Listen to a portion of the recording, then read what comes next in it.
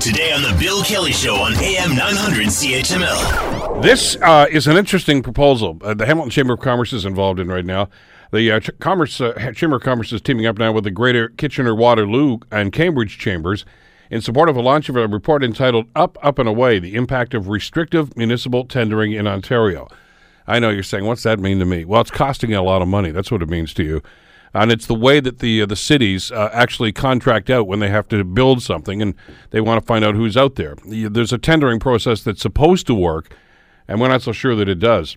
Joining us to talk about the policy and what might be done about it is Hasaifa Saeed, who is a policy and research analyst with the Hamilton Chamber of Commerce. Thanks for coming in, by the way. It's good to see you. I know you had a meeting today. I guess thanks for switching things around for us. Good to have you here. Thanks for having me, Bill. It's an important issue for all of us. Well, this is, and like I say, a lot of people might think, well, that's not really relevant to me. This is costing cities, including Hamilton, an awful lot of money, a significant amount of money, and it's been going on for quite some time.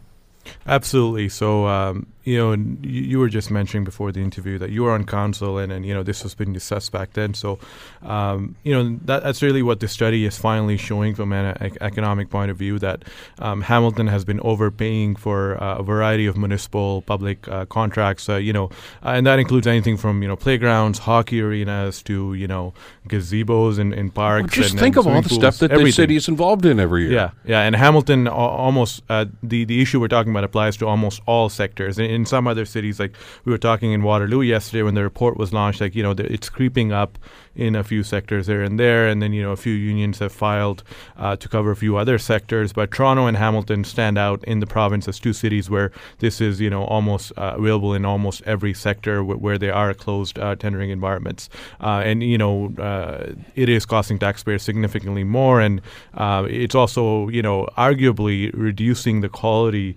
of products. Nothing against the work of the unions that are working on the projects, but basic economics and basic law of specialization would say is that some firms in the market are just better at doing certain things over firms that are good at doing everything. So in our membership and in Hamilton, we have firms that only do hockey arenas, and if they're left out of bidding for a City of Hamilton project because it's restricted to a certain union, which is only employed by certain other companies, then you can put it together and say that perhaps we're not getting the best number of firms applying for Hamilton projects because it's a closed tender environment, whereas you go to Brant County, you go to Halton, you go to all the other municipalities in and around Hamilton, and if they're open tender environment, which most of them are, they can go for anyone. Let's backtrack for just a second, because I think a lot of people maybe have this perception on the way it's supposed to be. Yeah. And they think that, we'll use your example then, say they're going to build an arena, whatever the case might be. You'd think that, we want tenders. So anybody that's interested in bidding on this contract, they submit a bid, and those bids are evaluated, and the lowest bid that fits all the criteria gets the contract. That's the way that it's supposed to work, right? Yes. So you figure, company ABC had the lowest bid. They look like these guys really know what they're doing. You get it. Yeah. And the other bid's probably too high. Maybe they don't all check all the boxes, so they don't get it. But from what you're saying, it doesn't always work that way. It does because not work that company that I just said won the bid may not even been able to qualify for. No. They couldn't even bid in some of these cases. No, and that's the small difference. And whenever we talk to our members and business people, and they're completely mind blown by this reality. This is an issue that's really not on the radars of a lot of people. I think a small part of this is because it only affects right now like 4 or 5 municipalities, like Sault Ste. Marie, Waterloo Region, us, and Toronto.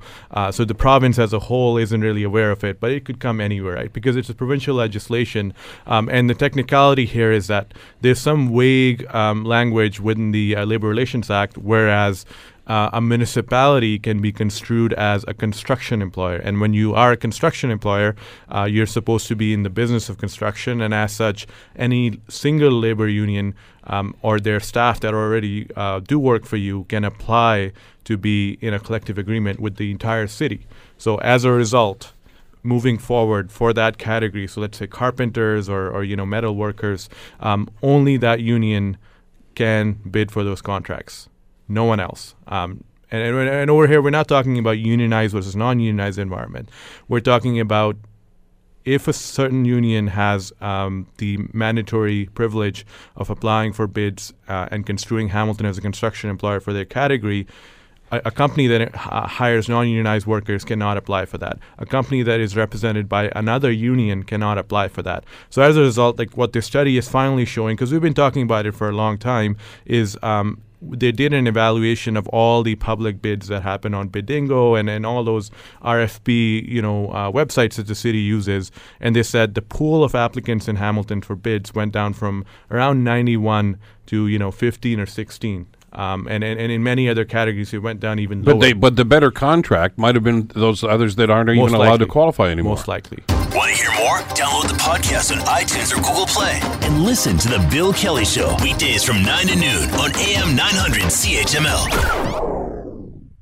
Canada may be known for its landscapes and friendly people, but beneath the surface lies a darker side of crime, history, and the paranormal. Since 2017, the award-winning Dark Poutine podcast has explored the shadowy corners of the Great White North and beyond, delivering chilling tales from a uniquely Canadian perspective. Hosted by Mike Brown and Matthew Stockton with over 300 episodes and fresh releases every Monday, Dark Poutine is your weekly ticket to the creepier side of Canada.